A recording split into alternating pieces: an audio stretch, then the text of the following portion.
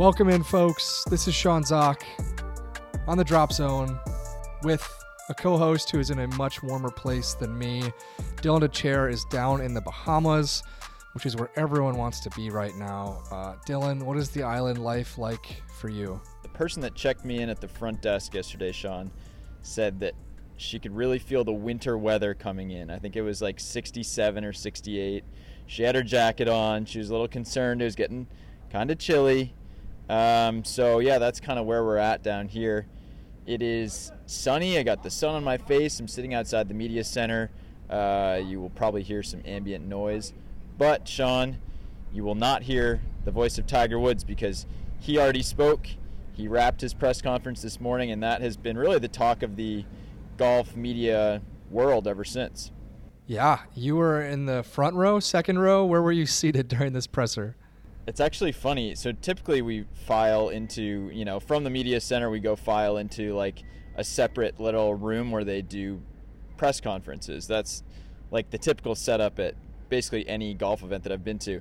But here, I don't know if it's just because it's a COVID thing or because it's a small media center and kind of a small event. But what they had us do is just basically sit in our normal seats, and Tiger just came into the room. So yeah, it was a very much like work from home vibe, in the sense that, you just had breakfast and you're just sitting in the same seat, and now Tiger Woods just appears in front of you, and now he's going to answer your questions. So you had not seen the guy yourself in probably most of a year. What was it like seeing him in the flesh? Yeah, it's true. I've spent quite a bit of time around him, and then there's just this giant gap. And I think that that's true not just of people in the golf media world, but just golf fans. We're used to having this guy in our lives. We're used to having a lot of touch points with him throughout the year. It was good. I mean, he has such command of a room, such command of basically every place that he walks into, that you could tell right away when he had arrived, because the collective attention really goes towards wherever he is. So he rolls up with a couple of his people. Mark Steinberg, his agent, was there. Rob McNamara, who we've taken to calling like his right-hand man, his best friend, he was there. It's his event, so everyone kind of works for him. So he rolled into the back, walked in. We were all kind of paying extra attention to his strides and how he was walking. He was walking better than I expected, I would say. Not totally normal, but Tiger hasn't really walked normally in like 5 years anyway.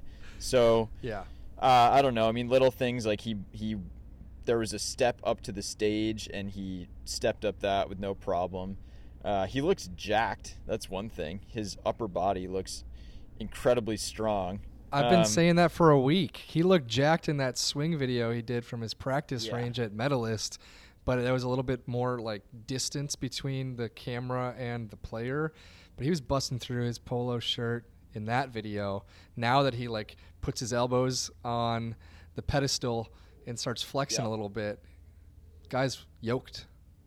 Well, he's yoked. It reminded me a little bit of 2017, actually. Tiger showed up at the President's Cup in New Jersey, and my man was bigger than Brooks Koepka. Like that was right in the peak phase of Brooks Koepka could play in the NFL talk. And I remember seeing Tiger standing next to him. Tiger's taller, and he looked like basically just as strong at the time too. Plus, a time right now, it's not like Tiger's been able to do any cardio short of crutching around his property. So he's in thick mode. That was the first impression. We really have not gotten to any substance yet. I like this. Yeah, I know. You're kind of doing your best Tiger impersonation by really not talking about the elephant in the room, kind of lengthening your own answers, kind of putting off the real topic at hand, which is this is Tiger's first press conference in 9 months. His first time talking to a pool of reporters, which is important. He did an interview with Golf Digest, Golf TV, that was about 40 minutes long. He gave a lot of similar answers in that he gave in today's press conference, but notably he was not going to be asked about his car crash in that interview. And you grabbed the first question of the presser, which, is bold on its own. And I don't blame you for not asking him about the car crash in that moment. But a couple questions later, soon enough, he finally got asked about it. What was his response? It's funny. The thing about these Tiger Woods press conferences is that every single person there wants to ask a question, but almost nobody wants to ask the first question. Nobody wants to bat leadoff.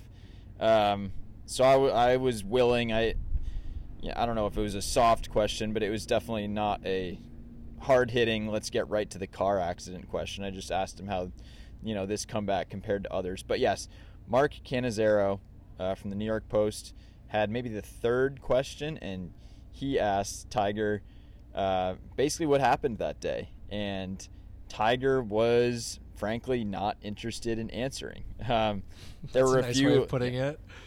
Yeah, I just wrote an article about, being there for the press conference, and it'll cover some similar ground to what we're going to cover here. But I had kind of three big takeaways, and that was one of them, which is that Tiger just did not seem interested in opening up about that day. I mean, there are a number of different explanations for it, but yeah, first, here's what Tiger said. He said, "Yeah, all those answers have been answered in the investigation, so you can read about all that there in the Post report," which is demonstrably not true. I mean, there are a lot of things that we don't know about that day, probably a lot more that we don't know than what we do know. And there would be a potential human response where Tiger would say, here's this crazy thing. This was, the craziest day of my life. Here's what I remember, kind of open up. Instead, he's chosen the opposite, which is just basically to say, I've said all I'm going to say, which is essentially nothing except what I was mandated to say to the authorities. Yeah. Why is that in his best interest to answer that question that way? That's a really multifaceted question, probably, Sean. I mean, so there's one really simple thing, which could be, this investigation got closed pretty quickly, and I would say favorably for Tiger. We don't know the details really of what happened that day, but he probably doesn't want to invite any more scrutiny on what did happen because it sort of has resolved itself. So that's definitely part of it. There's another part where Tiger has pretty much his entire career gotten pretty good at shutting down the questions that he has no interest in answering. And sometimes people then really throw shade at the media there in person for saying, oh, you're being soft on Tiger. Sometimes probably that's fair, but he's also has just decided that he's not going to answer this question. So to some extent, there's no getting around that. He has a pretty iron will on that stuff. So I think he's basically made the calculation. I think that if he shuts it down, that will discourage further questioning on that particular subject. But is he right? I mean, yeah, he's totally right. Oh yeah. No, I mean, there is a collective incentive to ask Tiger about this stuff, but there's almost zero individual incentive. So if you are a media member and you are looking out only for yourself, why would you ask Tiger a question that is going to make him, mad at you or whatever? I think that's like one argument to be made. But in the collective, everyone is better off if people ask the tough questions. So that's like this whole balance of being there in person and being in the scrums or in the press conferences. There's like a collective nature to it, even though everyone works for different outlets and different organizations. Was it kind of clear then after Cannizzaro gets shut down that, okay, guys, we're gonna start asking different questions here? Did it kind of feel like the room? Did it feel awkward? It's funny. It definitely gets a little bit awkward when he shuts down the room like that because he's not subtle about it. It's very obvious what he's doing. He's comfortable doing it. Then, yeah, people try to take different angles into different parts of his recovery and his story. I guess the other answer to your earlier question of, like, why is it in his best interest to not talk about it, I think that there's an element of embarrassment about it. I mean, it's a very public incident. It was horrific. It was very scary. And even though really, I would say everyone in attendance wishes Tiger well and wants him to be healthy and be present and all of these things, I'm not sure that he always sees it that way. I think he thinks that there's an element of, the media being out to get him. Certainly there are some media that benefit from, splashy stuff happening to Tiger Woods. So I don't think he wants to feed into that with regards to the crash itself. I don't think he wants to make any more news on that subject. Yeah, that makes sense. I don't want to fast forward over everything else he said in his press conference, but you asked the first question and you asked one of the last questions in the presser, the second of which was, I think, a really good question, and a question that people actually, they don't think it's a good question. Some people do think it's a good one, some people don't. The question, I guess I'll let you repeat it, but it kind of boiled down to asking Tiger, what's fair game? Well, this is where our job gets extremely meta, is generally people don't really care what we do day in and day out. But when it comes to a Tiger Woods press conference, when it comes to him making his public debut again, I understand why there's extra scrutiny. And look, I mean, all it is asking questions. It's the classic job where everyone at home thinks that they could do a better job than you're doing in person. And to some extent, they probably have a point. It's not rocket science, but I did really feel late in the game like someone else should follow up in some way about the crash, because that is the root of everything. It's why Tiger is not playing golf anymore. I mean, it essentially, if it didn't end his career, it at least accelerated it into this next phase, which he's suggesting is closer to the end of his career.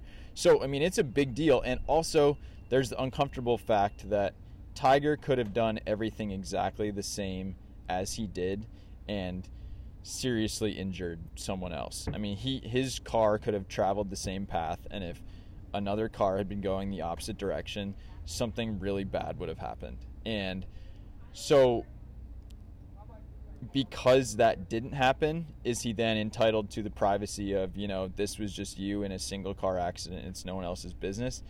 Maybe.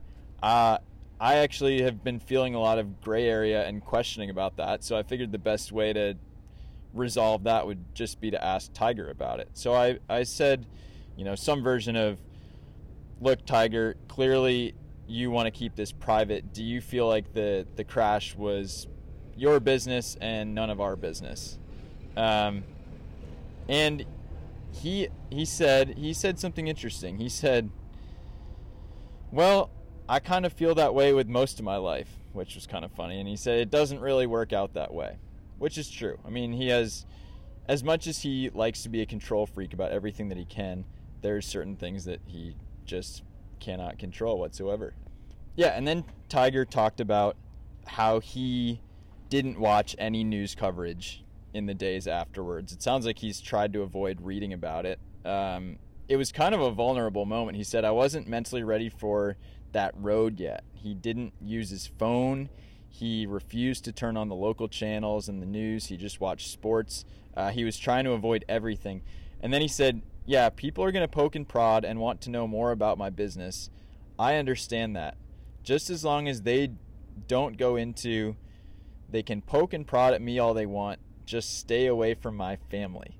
And he said those last few words, and he really held his gaze. And I don't think he was like staring me down exactly, as much as he was kind of like making his point and putting a exclamation mark on the end of that statement that like basically leave his family out of this. That felt weird to me. I cannot imagine how weird it felt for you. The fact that you were really not even bringing up his family.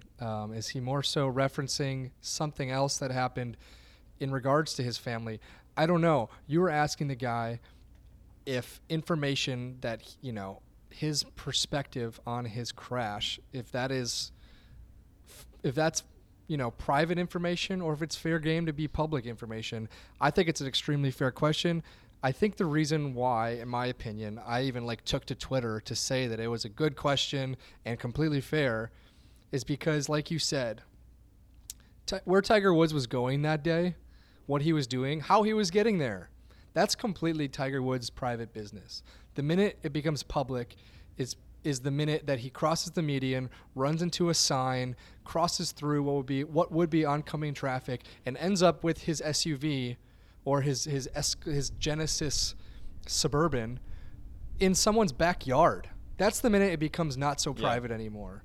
And the minute that his life becomes in danger and his limbs become in danger of repair and he has to get rescued, the greatest golfer who ever lived, one of the most famous celebrities on the planet, the minute that that person needs to get rescued with the jaws of life, it's not private anymore. And so we have not been given many public explanations for that.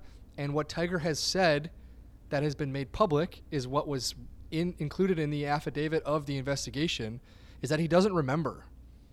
He doesn't remember driving before the accident, which is a tricky thing and a difficult thing for us to believe, because generally that would be the only thing you really care about, is like, what led me here? What happened in the 200, 300, 600 yards prior to me ending up in the hospital? So that's why the questions are fair. That's why your question was extremely fair, because he's had 9 months to think about it. He's had 9 months to read whatever he wanted to read. And just because he didn't want to read much and didn't like maybe how big of a story this became, doesn't mean that it wasn't a huge public story. So there, I got my 2 cents in. I just wanted to settle at least that side of what I see the debate to be when a lot of questions are critiqued. Yeah. I mean, there was definitely a lot of critiquing going on, which just led to an interesting discussion, because some people really clearly feel strongly that Tiger should not be asked questions that he doesn't want to answer, essentially. I think that there's a whole school of thought that is so, pro player, understandably. I mean, if he's your favorite golfer, you don't want some journalist putting him in a weird position. But I think that you have to ask the question, because part of our job is to be a stand-in for the public, right? It's to ask the questions that people want to hear the answers to. And I think a lot of people would respond by saying, yeah, man, it's really crazy. I just can't remember it.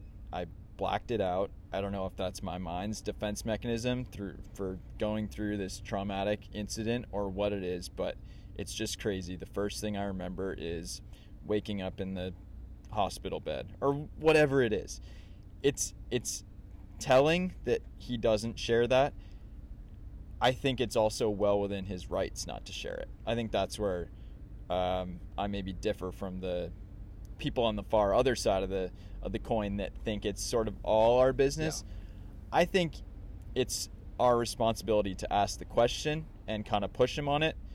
And we're also not the cops. We're not needing to get to the bottom of this. So if he's not going to answer, that is also well within his rights. So totally. I say fair play on both sides. I say it's revealing about Tiger, but certainly well within his rights. Yeah, I totally agree. Pretty revealing and pretty good on you, I would say, for actually stepping up and getting... I appreciate that, no matter what the folks on Twitter say. Well, and more so getting a response from Tiger that we haven't got before, right? I was very interested if Tiger would respond to your question with the exact same response he gave to Cannizzaro, which is, it's all in the police report. But you were able to kind of run adjacent to hit Cannizzaro's questioning with something that Tiger actually responded well to, and with a, I think, somewhat coherent answer. So yeah, I think that was a good moment to wrap up what was a 40-minute long presser. Now, Tiger was seated next to the CEO, I believe, or the owner, I'm not sure, of Hero Motorsport. Oh, yeah. That guy got asked a couple questions. My man did not get his normal volume of questions. I feel like usually he takes over that press conference. Well, either way, he doesn't – I don't think he deserves a spot at the table, but, it is what it is. Tiger did say a lot of other things. Like I said, he repeated some of what he told Henny Koyak from Golf TV. For the people who didn't catch that interview, for the people who didn't catch the press conference, I think the next question is what else was super revealing from Tiger this morning? So in this article that I just wrote, I divided it into 3 parts. The first part being Tiger has come a long way. The second part being Tiger has a long way to go. And the third part being, no, Tiger does not want to talk about the crash. So we've already covered part 3. I think it's worth talking about part one there a little bit, because he actually did go into more detail than some version of Tiger would have in terms of talking about his recovery and there being some dark moments throughout. He was really thankful to surgeons, to nurses in particular, he said, for keeping his spirits up, for his family and his close circle. He said he has a really good support system, but it sounded like he just was in a lot of pain. And I think some of that was, mental anguish of being confined to a bed, but a lot of that was just physical pain. I mean, this dude broke his body. One interesting thing that he told Henny yesterday that he didn't totally talk about today, but one of the first things he did was he wanted a golf club so that he could just kind of fiddle with a golf club while he was lying down in bed. But one thing that I also liked was that he talked about how this is a dude that lives outside. He was like, I've lived my whole life outdoors. So for him to suddenly be confined to a bed, he really missed just being outside. And he talked about that was a seminal moment in his recovery, was when he could just get wheeled out in the sunshine to get some fresh air. So that was like step one. And then he went from, wheelchair to crutches to finally doing some walking, to hitting some putts, hitting some chip shots. And now it sounds like he's playing golf. Just, he made a lot of jokes at his own expense about, oh, he's hitting it so short. Oh, he's playing from the forward tees.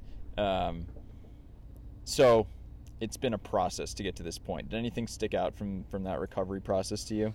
Well, I was pleased to hear him kind of detail what his rehab process has been like. He was telling Henny, it's all about small steps that lead to bigger steps and small goals that lead to the next small goal that leads to a bigger goal. What was, I think, revealing is how serious it was that he could lose his leg. I know that we had heard those rumors. I know that was a complete reality for Tiger. His reality that he said he's accepted was that his leg was potentially going to be amputated. I think he hasn't necessarily said it was 50-50, but it was maybe a little bit worse than that. I know that those kind of situations, that's where, life is moving quickly in that moment. Holy cow, we have an hour or two to save your leg. It's impossible to hear that and not think about the alternative reality where Tiger Woods is using a prosthetic limb to move around golf tournaments in the future. That's how serious this was.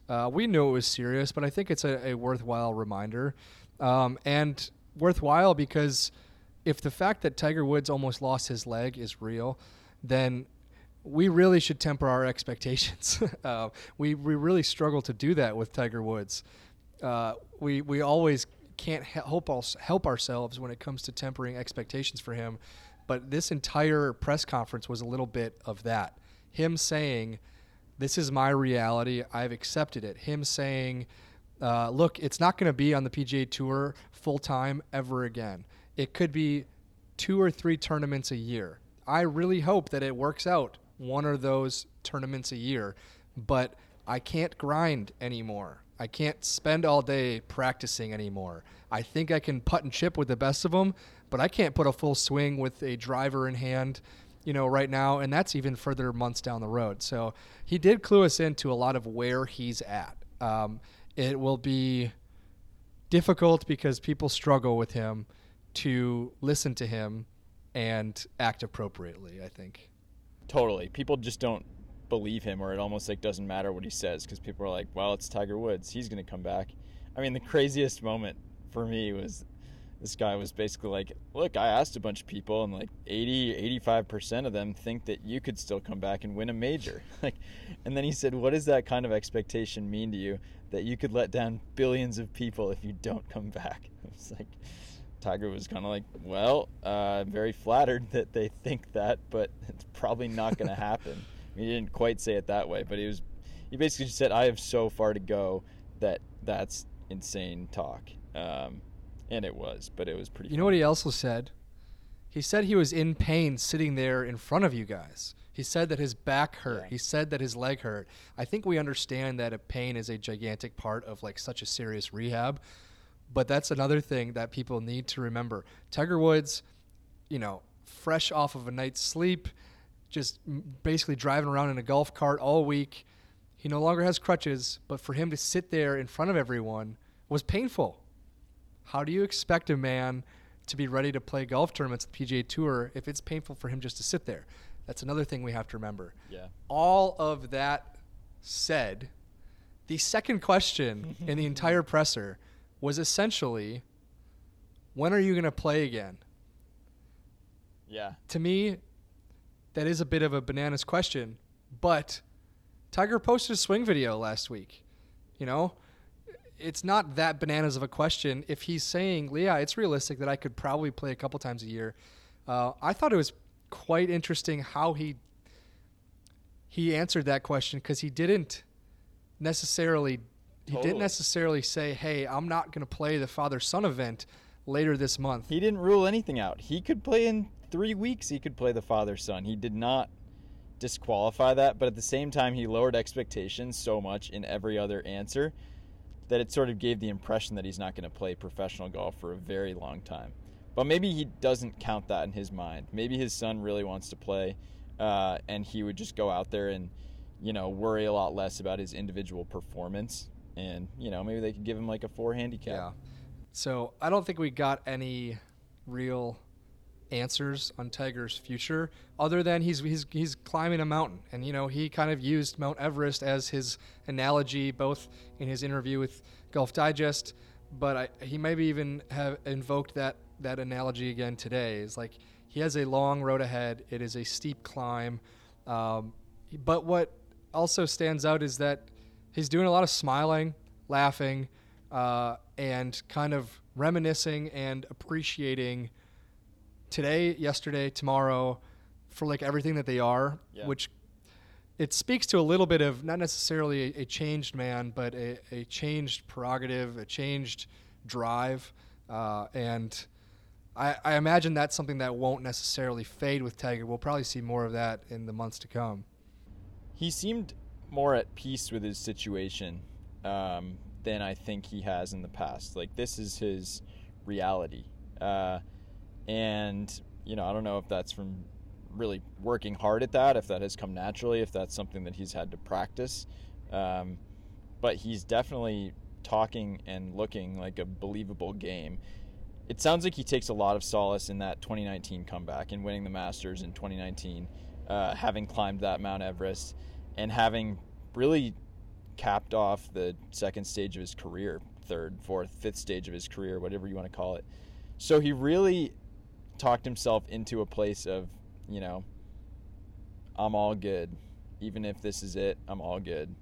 But at the same time, you know what else he said he was all good? When he was here like 5 years ago, when he was here 6 years ago, he talked about it being all gravy. I think it was 2015. He sat this tournament out and he gave a press conference at this tournament, and it might have sounded a lot like the press conference he gave today. Granted, he was like 40 then, and now he's 45.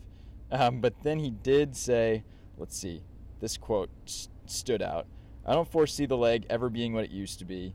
Hence, I'll never have the back where it used to be, and the clock's ticking. I'm getting older. I'm not getting younger. But to ramp up for a few events a year, as I alluded to, as Mr. Hogan did, he did a pretty good job of it, and there's no reason that I can't do that and feel ready. I may not be tournament sharp in the sense that I haven't played tournaments, but I think if you practice correctly, you do it correctly. I've come off surgeries before, off long layoffs, and I've won or come close to winning before. So I know the recipe for it. I've just got to get to a point where I feel comfortable enough where I can do that again. That's not a man that is giving up golf or quitting or doesn't have winning on the mind. That's a guy that's remembering he used to, take 6 weeks off in the off season, come back, practice for a few days, and go win in Torrey Pines. That's a guy with a lot of winning muscle memory that I think still somewhere down there is trying to lower expectations for himself and for us, but also can't help reminding us that, maybe he could still do it. Maybe he can. I mean, I think if you boil down everything, if you take the fact that he posted a swing video in which he said making progress, if you take his quotes about chipping and putting, saying, I can still chip and putt with the best of them, if you if you add the fact that he really did enjoy competing and contending in front of his children at majors in 2018, obviously in 2019. If you take all of that into the equation,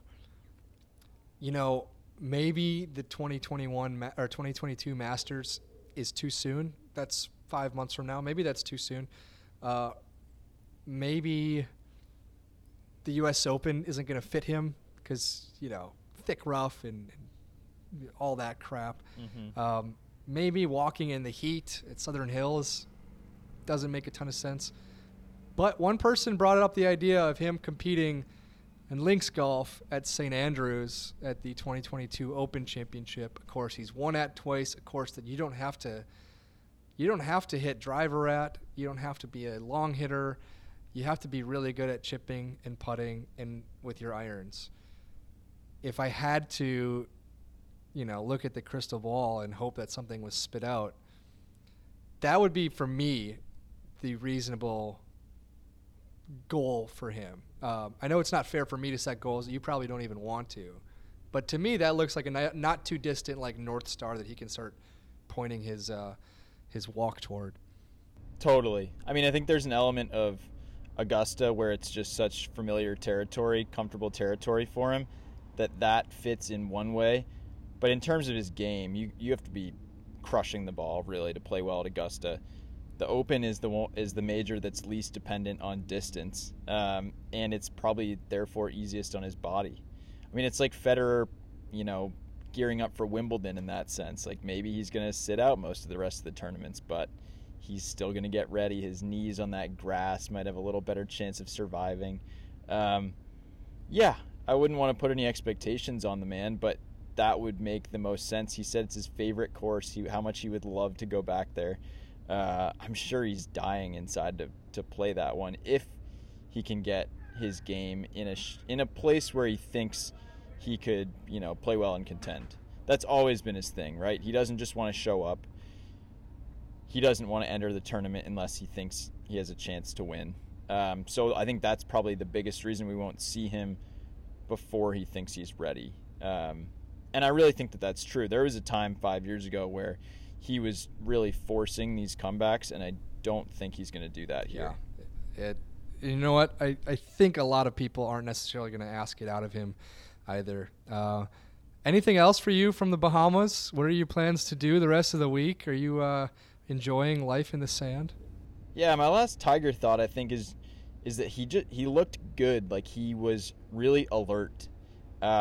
He was clear. I mean, the last interviews before the crash, he was, very sleepy when he was on with Jim Nantz. There was really none of that here, which was encouraging. He was engaged. He was sharp. So that was great to see. It was just, if you're a fan of Tiger Woods, I would say this was reassuring. Signs of yes, life. Yes, there's definitely some melancholy stuff about Tiger the golfer. I mean, it's not all great news. But if you're concerned about Tiger the person, I think this is a step in the right direction. And if people can mentally rewind 6, 7, 8 months to where we were in March, April, May, we're not getting anything from the guy. I think, holy cow, it feels like 2021 is going to end on a high note for the guy as he turns 46 in a couple weeks. You want a Tiger Woods fun fact? In 2016 and 2017, my man played 2 72-hole golf tournaments combined, both at the Hero World Challenge. I think that I at least forget about that. Maybe other people don't forget about that, but that's insane. So the dude does know how to climb mountains. I mean, it's a good vibe here at the Hero. Besides that, they are having basically a member guest today. The players can't even be on the course until 2 p.m. So there's definitely a pretty chill kind of clubby vibe. It's just a small crew. Even the way they refer to the place, we are at Albany. No one says Albany Golf Club. The golf club is just implied. This is just Albany. And yeah, I don't know. I'm hoping to dip my toes in the water at some point. I'm staying over at the Baha Mar, which is big resort hotel that I think you've been to in the past. With a casino. With a casino. I have not done any investing yet, Sean, but I'll have to keep the listeners posted. Go get your feet in the water. Go for a run along the beach. Go have some of that coffee from the cafe on the beach. And go keep making me jealous, as it was in the teens this morning in Chicago when I woke up, temperature-wise. So, Woo. Great reporting from you down there, and everyone else can, I guess, read all your work this weekend. All right, pal, go pour yourself a rum punch and find your beach, right? Oh, God, that's good.